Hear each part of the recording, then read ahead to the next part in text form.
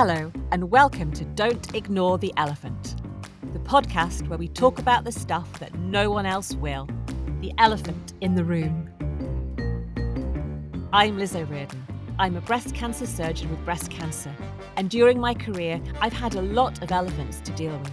I've learned that talking about them, getting them out in the open, can help you know that you're not alone. Whether it's cancer or other illnesses, mental health issues, sexual problems, bullying, harassment, or the death of a loved one, there are loads of things that can be hard to discuss.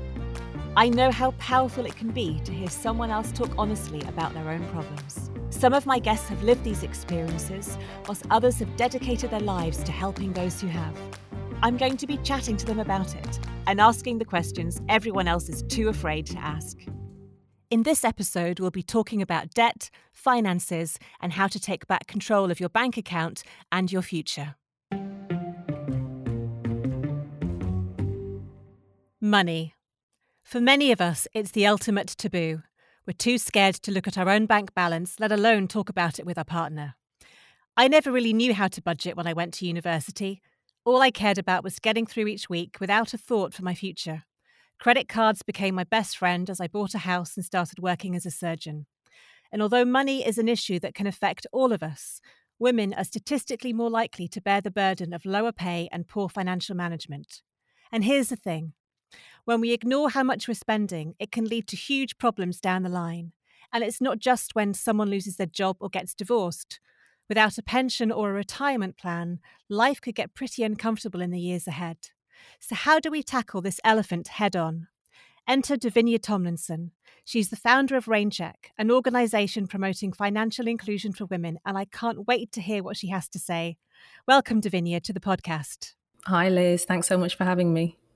You're welcome. Can we start with telling us a bit more about you, how you got into your career and why you want to help women manage their finances? Yeah. So really, I started my career within the investment management world almost 2 decades ago now. And I remember coming straight out of university, moving to London from Birmingham. And I was super excited to be joining this graduate scheme at one of the world's largest asset management firms. Wow. I was one of 10 graduates who joined that year, of which there were 3 women. Gosh. And as you can imagine, that picture was borne out across not just that organisation. Certainly the more senior you became within the industry, the more male it became. And, when you look across other measures of diversity, it was an even more bleak picture. Yeah. But the one thing that I would say, in terms of the investment management world in the industry, is that as much as, there is a lot of spotlight on it and there's a lot of focus around how they can promote this sense of inclusion in general, one of the things that I think really struck me was quite how quickly I took to it as a career path. I was very clear in my own mind that it was absolutely where I wanted to be and where I thought I could make the most impact in terms of not just, how much I could learn, because I'm somebody that, is really always trying to learn new things. I'm very curious about the world. And finance was one of those areas that I thought, wow, the possibilities are limitless. And I could see even at that very early stage, as somebody that had, zero knowledge, really, very minimal knowledge about the industry and its inner workings, I could see its potential in terms of its ability to help people achieve the things that they wanted to achieve in their lives and effect that kind of transformational change. So I was very much hooked very early in my career.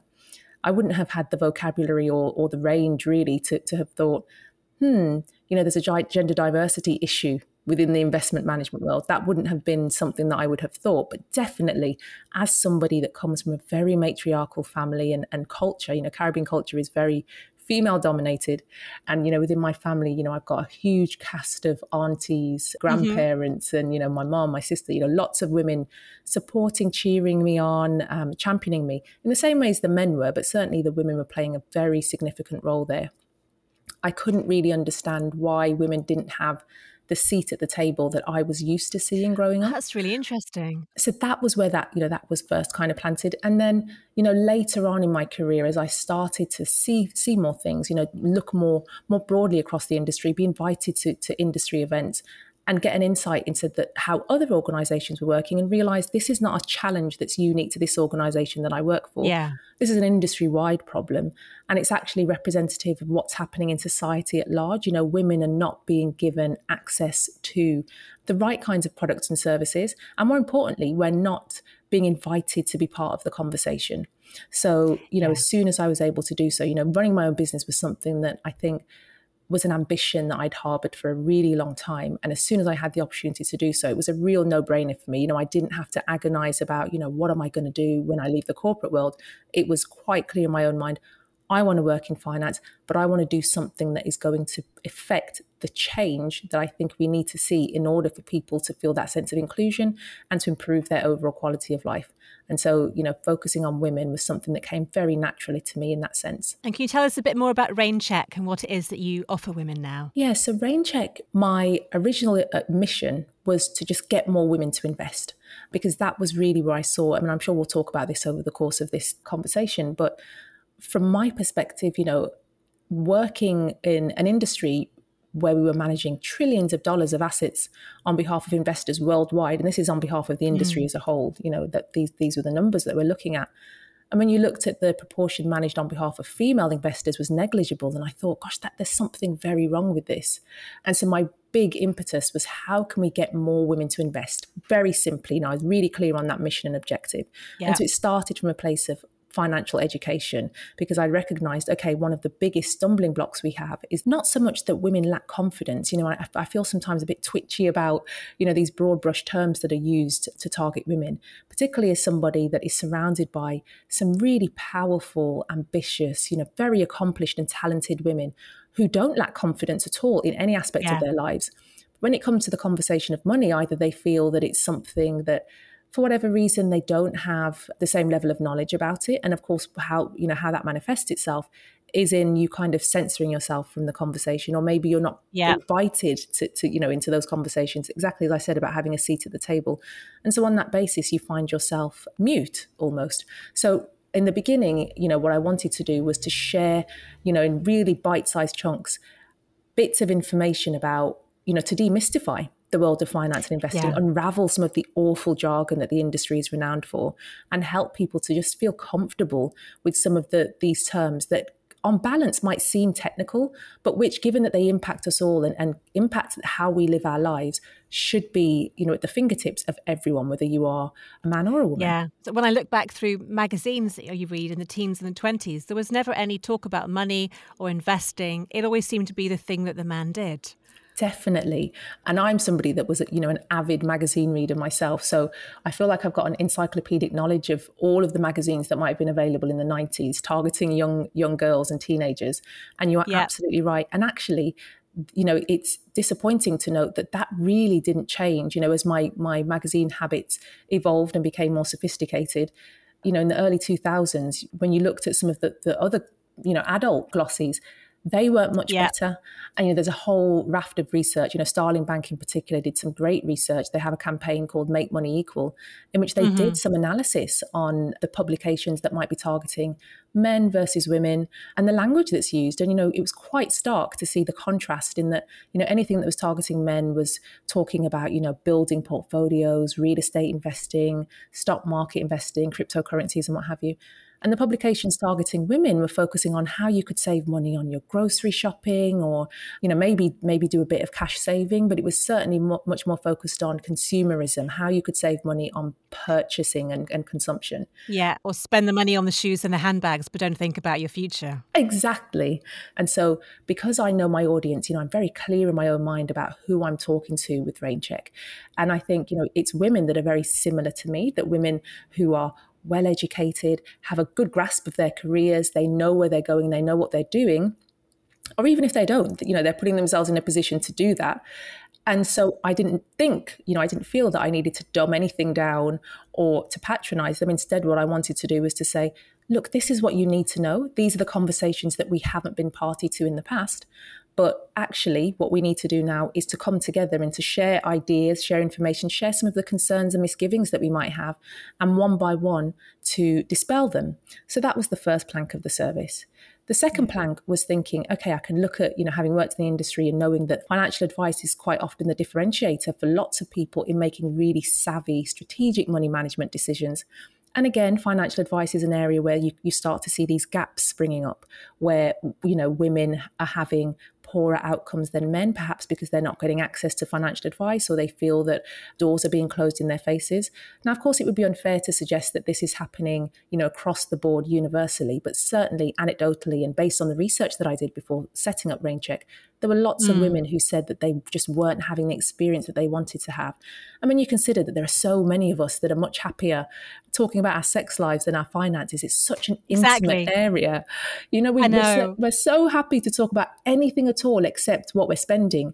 You really want to make sure that the chemistry is right. And so I thought these are the two areas where there are some very obvious challenges that need to be resolved.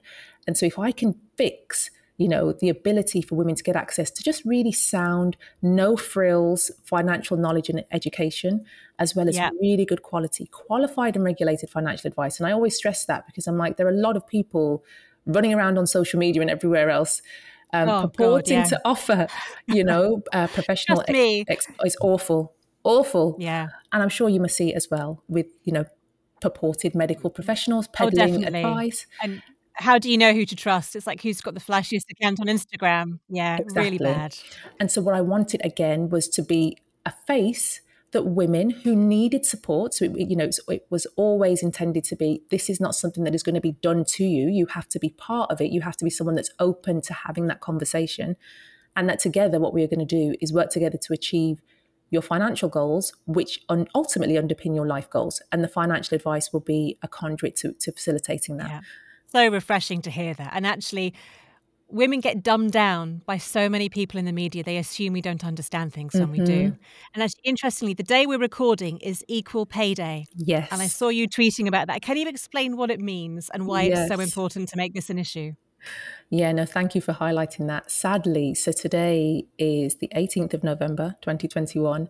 It's Equal Pay Day in the UK, which means from today until the end of the year, women will work for free because of the gender pay gap. Wow. Wow. It is brutal. For UN Women, for example, they produce a whole body of research regularly that talks about, particularly in the aftermath of the pandemic, that talks about the contribution women make to global GDP, which runs into the trillions of dollars in unpaid labor, unpaid social care. And if women were paid for their efforts, I mean, we'd be billionaires. We'd at least be millionaires. So the idea that we'll be working for even a day for free is obscene. And you just, you think it's in a really perverse way. It's like women are kind of the gift that keeps on giving, but with no, there's no upside for us at all. We're just giving and giving and getting nothing back. And do you think it's partly, a bit controversial, is it our fault because we're not good at asking for raises or knowing our value and our worth, whereas traditionally men are very good at asking for promotions and women don't like doing that? Yeah, no, I love this question, Liz. I mean, I love anything that's a bit controversial anyway, but I think the thing that I always try to separate is what are the things that we can control and what are the things that are outside our control. So when you think about the gender pay gap and where it came from, its origins, of course, these things start to become, institutionally enshrined based on, workplace policies and opportunities for women, the advancement of women in the workplace and the conditions, are organizations creating workplace cultures that are conducive to the working patterns that suit women better. And this is not at all to suggest that organizations should be looking to be contorting themselves to suit all of these different ways that people might want to work. But I think it's just a recognition that actually, in order for you to get the best out of your people, whoever they are, it really needs to be an environment in which they feel that they can thrive and they can be their best and most authentic selves. And for lots of women, they don't feel that they're able to do that. They feel that they might be, if not shouted down, but at least, frowned upon for speaking up, or, maybe opportunities are not being given to them in the way that they see those opportunities being given to their male counterparts. So there are definitely things that need to be done at a structural and kind of institutional level for organizations to look across the board at what's happening. I think that said, definitely, there is a role to be played by personal responsibility in all of this, even when we look at the outcomes for women from a financial perspective. So certainly when we're looking at the gender pay gap, of course, as I say, there are things that organisations need to do, and they need to shoulder the vast majority of the responsibility, I would suggest. But exactly as you've outlined, I think sometimes that what we can do, and this might be as a result of societal conditioning, it might be as a result of things that we've inherited from our upbringing, those sorts of limiting beliefs. I know that the term imposter syndrome is bandied about, but I mean, ultimately, it's a bit of a general term for all of these different psychological beliefs and mindsets that we might have that are impeding us from achieving our full potential. And so what we do see, even anecdotally, all of us will have experience of, a real overachieving woman, a female colleague, someone who, if you look back, through her childhood into her teen years, probably did really well at school, was a straight A student, flew through university, starts work, is very conscientious, very diligent, does really well in her appraisals. But does she speak up for herself? Does she self-advocate? Is she someone that pushes herself forward for opportunities? And as much as, there are, as we said, as I've outlined, companies and, heads of department, etc., need to think about how they can promote that inclusion, not just for women, but for everyone. But I think that when it comes to our career or anything that's really important to us, we have to take responsibility for it. And we really have to make sure that if we want something, that we speak up and we're willing to go after it, irrespective of what we think other people might be thinking of us. And I think that that's one of the ways that sometimes women can potentially hold themselves back. And I say that not to be harsh and not to be critical, but I do think that it's important that we're able to have really open, honest conversations with one another so that we can see everybody win. We can see everybody succeed. So for example, if we are negotiating for a new job and we get the new job and we're so excited, we're over the moon to have got that opportunity. And at the point at which we have an opportunity to negotiate our salary, even if we think we've been made a really good offer, but actually when we look outside that organisation, we look at our peer group and what's being paid elsewhere in the market, we need to be making sure that we are maximising our earnings as much as we possibly can, because we know that there might be a certain point in the future where our earnings might be impeded, and we want to make sure that we're maximising it as much as we possibly can for later life. So there are lots of examples like that, I think. Yeah. How can we get people to be more open and honest about money and how much we earn and how much we're spending? I mean, it's a great question. And I think there has to be this kind of almost a consensus that we form where we say, this is not necessarily about our individual enrichment. It's about making sure that we can all succeed, which I think sometimes, and this is a bit anthropological, but just looking at, how Western cultures evolve and how we've developed, we are very individualistic in the way that we live and work quite often. And as a result, it means that even if we don't on the face of it feel that we're competing with one another, we definitely worry about judgment. We worry that someone else is looking at us and frowning upon us. Well, why is she earning that? Maybe she's earning too much, or maybe that person's earning too little. I thought they would have been earning way more than that. And I think that fear prevents us from having these open conversations. So I think the first step is to just have one conversation. I think, with anything, the thing that I always tell the Rainmakers is that your path to achieving your financial goals will start with one micro step. Just take the first baby step. Yeah. If we're having these very intimate conversations about our love lives and everything else, just have one conversation with a really good friend. And then you might be in a group. And I think it's really important that we start to open up these conversations and just, even on an individual basis, just one-to-one say, I'm thinking about doing this, maybe broach the subject tentatively, and then you can open it up, and you will be amazed how willing people are to talk and how refreshing and enlightening it can be once you have that initial conversation. But one thing that I just wanted to highlight here is that I never want women to think that, there are certain things for women and there are certain things for men. But actually, I've got a really good group of friends from university. We've been friends for over 20 years now. And, we all kind of went through the very traditional path, got married, and some of us got divorced, had children and what have you. And all the men set up an investment club and all of the women set up a book club.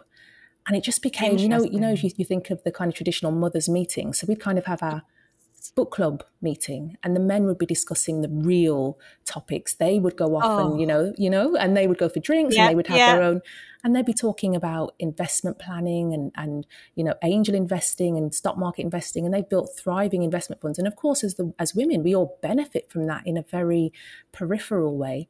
But in terms of our own financial agency, it's completely lost. Why can't you join the party? Right? I think that's a really important point to highlight. It's just, how do we take back that control? I mean, it's not easy, but I think it's kind of pausing and taking the time to reflect on our whole lives and to say, what is it that I really want to achieve? I think there are certain points for lots of us as women, like even for anyone listening to this podcast, if you were to pause and say, looking at where you are today versus where you thought you might be, when you were, you were a bit more idealistic when we're teenagers and young people, for example.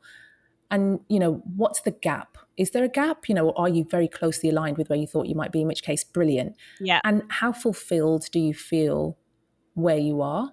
Is there more scope for you to grow? And are you clear on what you need to do to grow? It's a very kind of personal, private kind of, almost like a journaling exercise where you just jot down all your thoughts in a really free-flowing way, get it all down on paper, just purge your mind of everything, and then just get clear with yourself, get really honest with yourself about, am I achieving the things that I want to achieve? Or have I been so focused on goal attainment that I have lost focus on the things that spark joy in my life? And then use that as the anchor, use that as the North Star to guide you back to what you might like to do.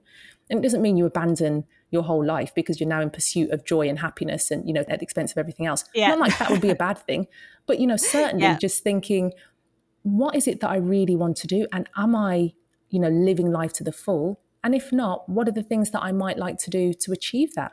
And then just reaching out and plugging those gaps in our expertise. I mean, one of the things that I always say is great about the Rainmaker community is that this is a group of really diverse women. And it's very interesting because of its global nature. It's interesting to see the parallels in terms of, the excruciating nature of some of the money conversations.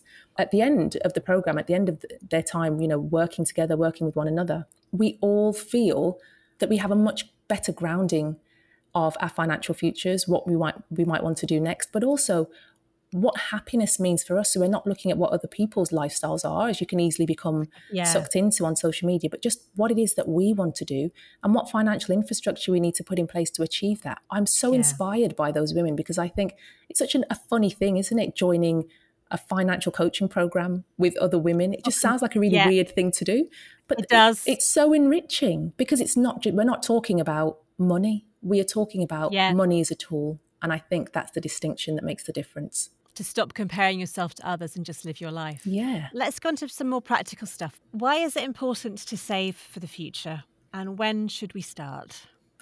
Yeah, so I come from a household in which my mum was obsessed with pensions. So for my very first job out of university, I was 21 or 22. The first thing my mum said to me, she didn't even care what the salary was. She was like, well, what's the pension? And are you in the pension scheme? Honestly. And I was like, oh gosh, Mum, it's so boring. And I'm like, yes, I'm in the pension. And I think therein lies the problem, isn't it? Pensions have got a bit of an image problem. Immediately you hear that word, it just conjures up an elderly, typically woman. So, it conjures up this idea of the elderly. And when you're in your 20s, you're thinking, yeah, I'll think about that in 10 years. Like, I don't need to think about that now. And of course, in 10 years' time, all sorts of other life has happened. And you're thinking, oh gosh, well, now if you hadn't been putting money into your pension in your 20s, suddenly you may be earning more. And the percentage contribution you might make at that point will seem far greater. So I think, just reflecting on my mum's advice, and sorry to be my mother, but I think as early as you possibly can, from as early as you have your first paycheck, in your first full-time job. And of course, there are certain thresholds. There is pensions auto-enrollment in this country, so that the option is really taken away from you unless you opt out. I would always advise people not to opt out. We hear all the time about this idea of free money, which I think sometimes can be a bit of a misnomer, but ultimately you are incentivized by the government to save for later life. Mainly because they want to reduce dependency on the state. They don't want to have to finance you in your later life. And I think, we really need to reflect on the quality of life, the lifestyle we might want to have when we are pensioners. And we're all living longer now, aren't we? We are all living longer. Women, I think, since time began, have lived longer than men. There is a lot of data that shows despite us living longer than men, we're saving significantly less for later life. There are a number of different drivers for that. And so it's really important that as women, especially, we do take the time to focus on what we can do as early as we possibly can to mitigate that impact that we might absorb in later life. So what we don't want is to sleepwalk into pension or poverty. So start wherever you are, do what you can. But I would say in your 20s is the best place to begin. And if you haven't begun at that point, don't panic. Of course, we can't get back time, but what we can do is change what we do tomorrow and every day thereafter. Yeah, that's great advice, Davinia. Now, I want to come on to something else. I was an incredibly gullible 20-year-old junior doctor, and we'd have financial advisors come into the hospital and flog us life insurance and critical illness insurance, and I signed up for everything because I was so terrified of not being able to pay the bills. No, I was lucky. I was this close to cancelling my critical illness insurance when I got breast cancer, and I did get a large payout. But before then, I wasn't sure whether it was worth it, because you see all this money go out every month. Is it worth spending money on things like life insurance, illness insurance, or is it just a waste of time? Oh, Liz, that's a great question. And I'm so grateful to you for sharing, your experience and how you were able to benefit. I think, again, and the protection industry as it's known, I mean, protection sounds so awful, doesn't it? It makes you think of kind of, I don't know, like MI5 or something. God, yes. But ultimately, what you are trying to do is to protect yourself and your loved ones from financial harm in future, should anything happen. And I think because it's quite a morbid thing, isn't it? It's part of the reason why so few of us, will proactively sort out a will, because you don't want to think about the idea that you might not be there. We're invincible. Exactly. But it's the one thing that's going to happen to all of us, isn't it? We are all going to die. Exactly. But yet it's a conversation that is so taboo. We don't want to talk about death for obvious reasons. So I think that one of the big challenges with the protection industry as a subset of finance as a whole is that because people aren't clear on what it is that they're buying, and like lots of different areas within the financial services industry, it's driven by fear. They're tapping into people's emotions and the fact that maybe they don't understand. And that's one of the things that I'm desperately trying to make my contribution to tackling, because I think it's so important that for something as fundamental and vital to everybody's lives as finance, it really is important that people are familiar with what they're putting their money into. And so, Liz, I guess in response to your question then, absolutely, but I think there is a time and a place for when different types of insurance might be appropriate. So, for example, one of the most obvious pinch points for lots of people is you might be, when you're responsible for children, you might be responsible for other dependents. They may not be your children, there might be others. They might be younger siblings or anybody that you might be responsible for whom you want to make sure if something happened to you imminently, there would be some financial protection for them. And I think that might be, one of the first things. It's an easy thing for us to get our heads around. You might have a house and you might therefore want to make sure that if you were ill, you were ill, but you didn't die, that you were able to at least keep a roof over your head and maintain those mortgage payments. So that might be another obvious pinch point at which you might think, okay, I'd quite like some cover around this. And it's so important that we just have the right kind of advice. So rather than us, rushing into buying the first thing that we see, because sometimes, again, I see lots of adverts saying, get protection at £6 a month. It really is important that we're clear on what that provides and that we don't just sign up to something that in the event that we did need to get access to it, we find that actually we're not covered for whatever reason, or it's not the right kind of product. Kind of take the emotion out of it. Just take the emotion out and just think clearly. Definitely. So the next thing I want to talk about is debt.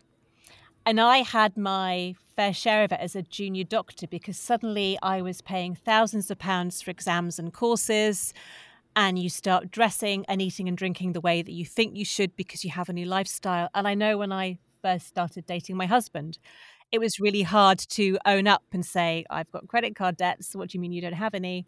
And it's so easy now with Tap and Go and buy now options like Klarna. We don't really realise how much we're spending, and it's so easy to become overdrawn. Have you got any advice just to help us stop this happening? Yeah, definitely. And actually, your experience is very similar to mine. I mean, if you imagine, I'd moved from Birmingham to London and I was so excited by all the bright lights and all of the designer clothes and shoes and everything. You're working in, one of the wealthiest industries. Yes. And all I could think was, wow, I want to be like these glamorous women, these powerful women. And, I grew up on this diet of working girl and the big shoulder pads and all the glamour and glitz and so I very quickly, very similar to you, got a credit card and, they were flinging credit cards at people at that time, on 0% balance transfer. And I was just transferring balances from one card to another. Every 6 months. Yeah. Never really thinking about paying off the balance. And so I think the thing for me is that it's really important, particularly given how easy it is to access credit lines. Exactly as you say, we've got this burgeoning buy now, pay later industry. I say burgeoning, it's actually massive. It's more of an explosion of this buy now, pay later industry. It's ridiculous, isn't it? That I guess, for lots of us, if you think back to previous generations, sometimes I do think we're at risk of throwing the baby out with the bathwater in some ways, because we think, everything that's new is better and everything that's old is, prehistoric, when actually some of the principles we might have heard from our grandparents, for example, about cut your cloth according to your size, or, don't spend any more than you've got. So if you actually haven't got the cash available, that means you can't afford it and you just wait. So we've lost that ability, from a deferred gratification perspective. We just want everything immediately. And it's borne out in... And we can get it instantly now, can't we? Definitely. Everything. Absolutely everything. And so we've seen this kind of mass consumerism growing. And so I think the thing that I always talk about is, and we saw it quite a lot during the pandemic as well, this idea of emotional spending, because we were confined to our homes, we're on social media scrolling endlessly, and we see these idyllic looking lives with the loungewear and the beautiful throws and cushions and all of this stuff. I think it's important that we get back to basics and start thinking about wants versus needs. But that's no fun. I know, it's boring. However, one of the things that I always talk about, with the Rainmakers is, thinking about, because budgeting, like lots of these different financial principles of good money management, like getting a pension and what have you, really boring. No one wants to think about budgeting. It just sounds like a life of privation, when actually having a budget is one of the most liberating things you can do, because effectively what you're doing, if you think about what you're doing, you're basically saying, right, every pound has its place in my life. And so when I get my income, I'm clear on where that money is going. I'm not, it doesn't necessarily mean that frivolity is a bad thing, but you don't want to live a life where, your money is in control of you and you're constantly chasing around going, oh, did I spend that? Had no idea. Money's just flying out of my account. I don't know what's happening. Am I in the red or not? Don't know. The level of anxiety that's generated as a result of that financial chaos is probably much more significant than we would ever, imagine. And I'm sure, Liz, you better than I would be able to articulate the medical, the physiological implications of stress on our bodies as a result of financial distress. And so one of the best things you can do for your well-being is making sure you're staying on top of your money. You've got a good system for tracking where your money is going, tracking your cash flow. There are lots of apps that facilitate that. And then making sure you're carving out, just having big buckets. So you've got a proportion of your money that's set aside for your needs, your grocery bills, your mortgage, your rent, utilities and what have you. Boring, but necessary. And then a portion of your money that's set aside for your wants. What are the things that really spark joy in your life? What are the things that make you happy, lift your spirits? Anything that you enjoy doing. And then making sure you've got a portion set aside for savings and investments. So you've got all of those three main categories covered, and they'll be covered to different degrees, different proportions. But if you've got those main bases covered, then at least you can sleep easily at night knowing, you know what? Actually, it's not really the most exciting part of my existence setting this up. But if you have something in place, it's not like you're going to have to spend a lot of time on it every single month or every single week. You automate it and you are just having to keep track. And I think that's one of the best ways to make sure when we think about debt and think about ultimately what we're doing. And of course, I'm not suggesting that everybody's in debt because they are trying to live or keep up with the Joneses. Absolutely not. There are people that, unfortunately, aren't earning enough to maintain a basic subsistence level lifestyle. And of course, there are a number of services that can support people in kind of, with debt counselling and helping them to manage, helping them with payment plans. And I absolutely am a massive advocate and champion of those services. But for those people where you're actually earning a really decent salary and the challenge is much more of a practical one around... You've got more choice. You've got options. You spend it on. Then definitely, I think for those people, we really need to just be exercising more mindful spending and not depriving ourselves, definitely making space in our budget for the things we enjoy to do, but just not being out of control of our money. I think that's the thing that I would say with debt as a whole. It sounds very easy to do, but often it's so hard to stick to it, to remember. What do you do when you get those impulses? Think, oh, there's a handbag I really need, or a holiday that I can't quite afford, but I deserve it. I know. Oh my gosh. And the idea of deserving. I think that there is something about one of the innovations that I love most with fintechs. If you think about financial technology and all of these apps Yeah. that are out there, the thing that I love most is that they are offering convenience, what they are selling. And of course, in exchange for data, of course, they get access to your spending habits and patterns and what you're doing. But the benefit to us is that it helps us to automate our entire lives. We can automate, where money is going. It helps us to set up different pots in our account. So we will generally know the things that we like doing. So the idea that you might want a holiday, as much as it might be an impulse to say, I fancy going to Mauritius instead of going to Santorini, for example. I'm coming with you. Right? So let's say, you have an impulse on the location, but you definitely will be somebody that's probably in the past demonstrated an interest in travel. So that's probably something that you love doing. You know that it's going to boost you up and make you feel good about yourself. You can set up a pot for that so that you are putting money aside so that at the point at which you have that impulse, you can say, okay, well, I've got the money already there in my travel pot. So I'm going to spend the money in my travel pot completely guiltlessly because I know that when I get back from holiday, I'll replenish it.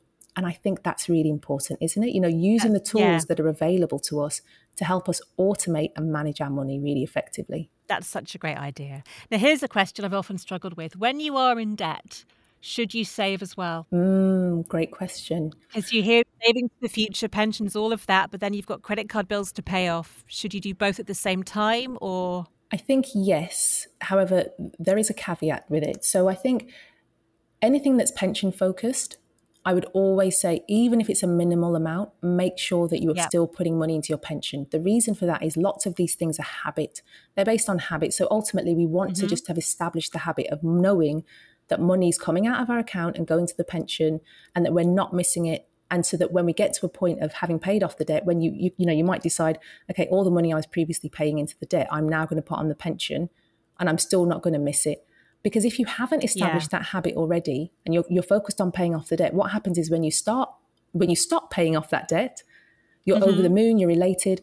Are you immediately going to think, okay, now I'm going to have this new millstone around my neck, which is a pension. I've just freed myself from one millstone. I want a bit of a break. That makes sense. And the next thing you know, you've taken a long break and 10 years have gone by and you haven't bothered to pay into your pension. So I think in that respect, it really is important that you do the two things simultaneously. That said, if you were planning to save for something that was maybe more of a short-term goal, and actually you're racking up a really high rate of interest on that debt, because of course compounding works in reverse as much as it's a benefit to us when we invest. When it comes to our debt, it's working in reverse. So it's really accelerating, the cost of that debt. And, particularly now. That Mauritius holiday on the credit card. Yeah, oh my gosh. APR. Just awful. And so I think if you're thinking about, should I put the Mauritius holiday on the credit card or, should I invest? I think it's really important that you say, let me galvanize all of my financial resources and put them all together to try and pay off that credit card quickly because it's costing me a fortune. Once I've done that really quickly, now I can focus on some of my other short-term savings objectives. But when you're thinking about really long-term investments and your pension is ultimately the longest investment many of us will have, we're talking about a 30-year horizon for most people, I would always make sure that you start the habit as early as you possibly can, even if you do already have debt. So future first. Definitely. How can we teach our children about being better at money than we are? I'm acutely aware of this now because I have two daughters. And I always think to myself, I don't want them to be like the cobbler's children. So while I go out and talk to everybody about money, and particularly having especially girls, in the future, we don't really use money anymore. Exactly. It's all tap and go. So they don't almost know the value of money. And will we actually have physical money in the future? Yes. And that's a really great point that you highlight, Liz, because this is a conversation that I've had to have with the girls because it's rare that they will see mommy with cash in her purse. So, I remember there was a time, particularly during lockdown, when I would take them for little walks and, we'd go into shops. And there was one time that, we were walking somewhere and they wanted an ice cream and I went into the shop and I didn't have enough cash on me. And of course that, a corner shop is not going to take a card for like an ice cream. No. So I was like, oh, sorry girls, we're going to have to go home and do something else. We'll have to have a yogurt or something instead. And my eldest daughter, who at the time was 6, was like, well, mommy, why can't you just tap on? And it really made me laugh because I was like, oh my gosh, I'm kind of laughing, but at the same time, I'm really horrified that she has no idea of how money actually works because the fact that I didn't have any money in my purse, I was then able to explain, actually, I could tap on. This shop doesn't allow me to tap on, but it's really important that when we run out of money, it means that maybe we haven't managed our money properly. And so we run out of money and plan to buy something and now we can't buy it. Or it means we've just run out of money and therefore we have to make different choices. We have to make different decisions on the basis of that. And I could see her brain kind of ticking over and thinking, wow, there's a world in which you might run out of money. I think that's a really important principle for them to grasp. Because I guess the tap on nearly always works. You'll just go over into an overdraft and really hard to know. Exactly. Have I got the money there to buy this? Yes. So in the same way as, with Rain Check, I'm trying to open up the conversation with women. I mean, we form our earliest money habits and behaviors at the age of 7. Cambridge University did a study on this, honestly. And I've got a 7-year-old and I remember just being really chilled by that. I was like, wow. But then, as individuals, when I cast my mind back to being 7, I remember my sister being born at that age. And I've got very vivid memories of that time. So it kind of makes sense. So if you grow up in a household in which maybe there's a lot of arguing and stress and tension about money, or you grow up in a household in which, maybe you're having conversations about money around the dining room table, that will have a bearing on, your money behaviors in future. And it doesn't mean that they are kind of set in stone and you can't change them, but it just means that there are lots of entrenched beliefs that you will then have to overcome. Yeah. So I think that having those conversations, if you can be closer to the scenario of the family in which you are sitting around the dining room table and at the same time as you're asking questions about, how was your day at school or how was work and whatever else, that you're exposing children to not necessarily all of the adult conversations, but just exposing them to conversations about money so it's normalized. It's not something to shy away from or to worry about raising. Maybe giving them an allowance when they get to a certain age and helping them to establish a way of tracking and managing that allowance, giving them some responsibility in the home so that, and maybe if you want to do so, I know that there are different schools of thought on this, you don't want to pay children for chores, I understand that. But actually, if you can give them some responsibility and help them to recognize that you can earn money and the value of your earned money will be greater than the value of any money that someone can just give you, because it means that you have put in your time and effort. Exactly. And off the back of that, you're going to treat it far better than you would do if you were just gifted money. So I think all of these principles are really important, but just remembering that in the same way as we wouldn't want to patronize one another, we shouldn't be patronizing children. We need to treat them as kind of tiny adults, miniature adults, and recognize that they are going to grow into adults who you would want to be able to live really financially stable lives. That's great advice. Thank you so much.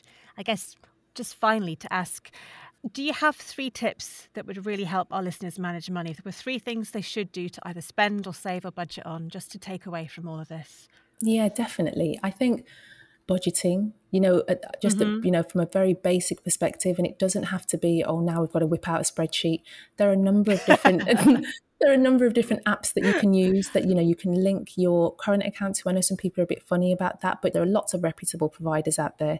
And just use one of those fintech apps just to, if you're not already doing that, just to familiarize yourself with your own spending patterns. You'll be amazed at how much data you will be able to glean about yourself. And maybe there might be certain points in each month when you might be triggered by different things, or, you see these patterns forming. Really useful thing to do so that you can start to get a good grasp of what's happening with your money within your household. The second thing I would say is have conversations with whoever is in your household about money. If it's not something that you're doing currently, try and put it on the agenda. Try and open up that conversation so it's not a taboo, making sure that you're aligned on conversations of money. Money is one of the biggest sources of friction within relationships. So if you can have really healthy conversations, then that's one of the ways to really promote that sense of harmony that I'm sure we all strive for in our love lives. And then finally, don't be afraid to, explore options to make our money work as hard for us as we have to work to earn it in the first place. And by that, I mean, there are lots of women, again, data show that women are very diligent savers. We open ISAs each year at a much more rapid rate than men do. And it's not a competition. It's not a competition, but it's just important to kind of highlight that there is nothing wrong with women's competence or conscientiousness when it comes to saving money. But I think where we run into difficulty in terms of, particularly, against this backdrop of the pay gap, so we've got an even greater imperative to make the money that we do earn work even harder for us. We need to be clear and be confident and grounded in the reality that stock market investing over the long term, so we're talking over an 18-year period, for example, has a much greater probability of outperforming cash savings. You're going to get much more for your money, much better bang for buck than if you put it in a fixed rate deposit account. And if you know, I mean, obviously we're in a low rate interest environment now, we have been for a number of years, but even when those interest rates go up, it's unlikely that those rates are ever passed on to savers. They're certainly passed on to borrowers, but savers are always at the bottom of the priority list. So it's really important that we think about, rather than opening up a cash ISA in every tax year, that we instead start to think about, maybe I want to dip my toe in the water of a stocks and shares ISA, use the knowledge and information that's out there that's available to you. And again, use some of those fintech apps to guide you through the process. So you're not having to think, where should I invest my money? What should I be doing?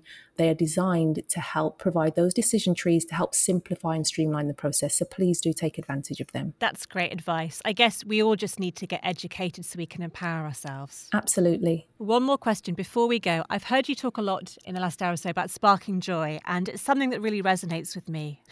When my cancer came back after my chemo, I was in a really bad place. And so to make myself happy, I started a jar of joy. And it's just an old goldfish bowl. And every time something good would happen, I'd write it on a card and put it in a joy.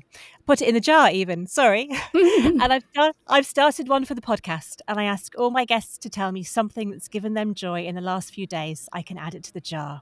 What would you put in our jar? Oh, that's lovely, Liz. Such a lovely idea. So in the last 24 hours, I was invited onto BBC to provide commentary on the latest rise in inflation. So inflation has risen to its highest rate in a decade. And whilst that is a bit of a gloomy story, it was an opportunity that I almost turned down. I almost said no to it because of my own, and it's amazing. I was having this conversation with the Rainmakers and saying, I had to remember all of you and remember my girls and channel my inner Rainmaker and say, Dav, you tell women all the time to remember their, how good they are and, to remember that, they can go out and do anything. There's no way you can say no to this. So you've got to say yes, and you've got to it's basically a sink or swim opportunity, and it was brilliant. It went really well, and I felt really proud. So that is something definitely that's given me joy. There are people that have sent me such lovely comments. And as much as it's important that we're able to cheerlead ourselves, it really is nice to receive that kind of feedback from others too. So I would love to put that in your jar. You're making a difference. That is going in the jar. Thank you. Thank you so much for talking to us today, Davinia. Thank you for having me. It's been a pleasure. Can you tell us how our listeners can find out more about you? Yes, so we're active across social media, but in particular on Instagram. So just follow RainCheck, RainCHQ. And if you'd like to find out more about the services we offer, then you can visit www.raincheck.com. And that brings us to the end of this episode of Don't Ignore the Elephant. I wish I'd been able to speak to Davinia when I was younger. So many problems would have been avoided. Her key message is to communicate, not only with yourself, about your hopes, dreams, and what you're actually spending your money on, but with your partner and your friends as well. Let's make talking about money become a normal part of our lives. I'd love to know if Davinia has spurred you on to start budgeting, investing, or saving for the future. I'll put a list of useful apps in the show notes for you to go and explore. The feedback from last week's episode with Clara has been amazing, and I've lost track of the number of people who we've inspired to start exercising regularly. Lisa started lifting using water bottles and was thrilled to have made a start. Lynn said it was a delight to realise that the perfect body doesn't exist and she can now stop criticising herself. And Helen said she listened on her morning run and loved the idea about your body simply being a vessel for your soul. She saw her body as her partner as she went through treatment, and she'd praise it as she got better, and I love the sound of that. Keep me posted on your exercise progress. On another note, the Jar of Joy has been inundated with entries this week. Sarah ran with her friends in the freezing cold dressed as Santa. Karen had her family join her on a long pre-chemotherapy walk. And walking was definitely the theme of the week, as Catriona had a sunny walk in the park with her daft spaniels. And finally, Janet said having her 5-year-old granddaughter coming for a sleepover and packing her own bag. I love an independent woman. Next week is the final episode of Season 1, and I've got a very special guest, the author and broadcaster Jane Garvey. We're going to be talking about divorce, self-deprecation, and whether life begins again at 50. Make sure you tune in. And if you listen on iTunes and have a few seconds spare in your day, could you leave a review and let me know what you thought? It helps other people find us so I can help them start talking about their elephants in the room. Thank you for listening. Don't Ignore the Elephant is produced by Birdline Media in association with Elizabeth Richards.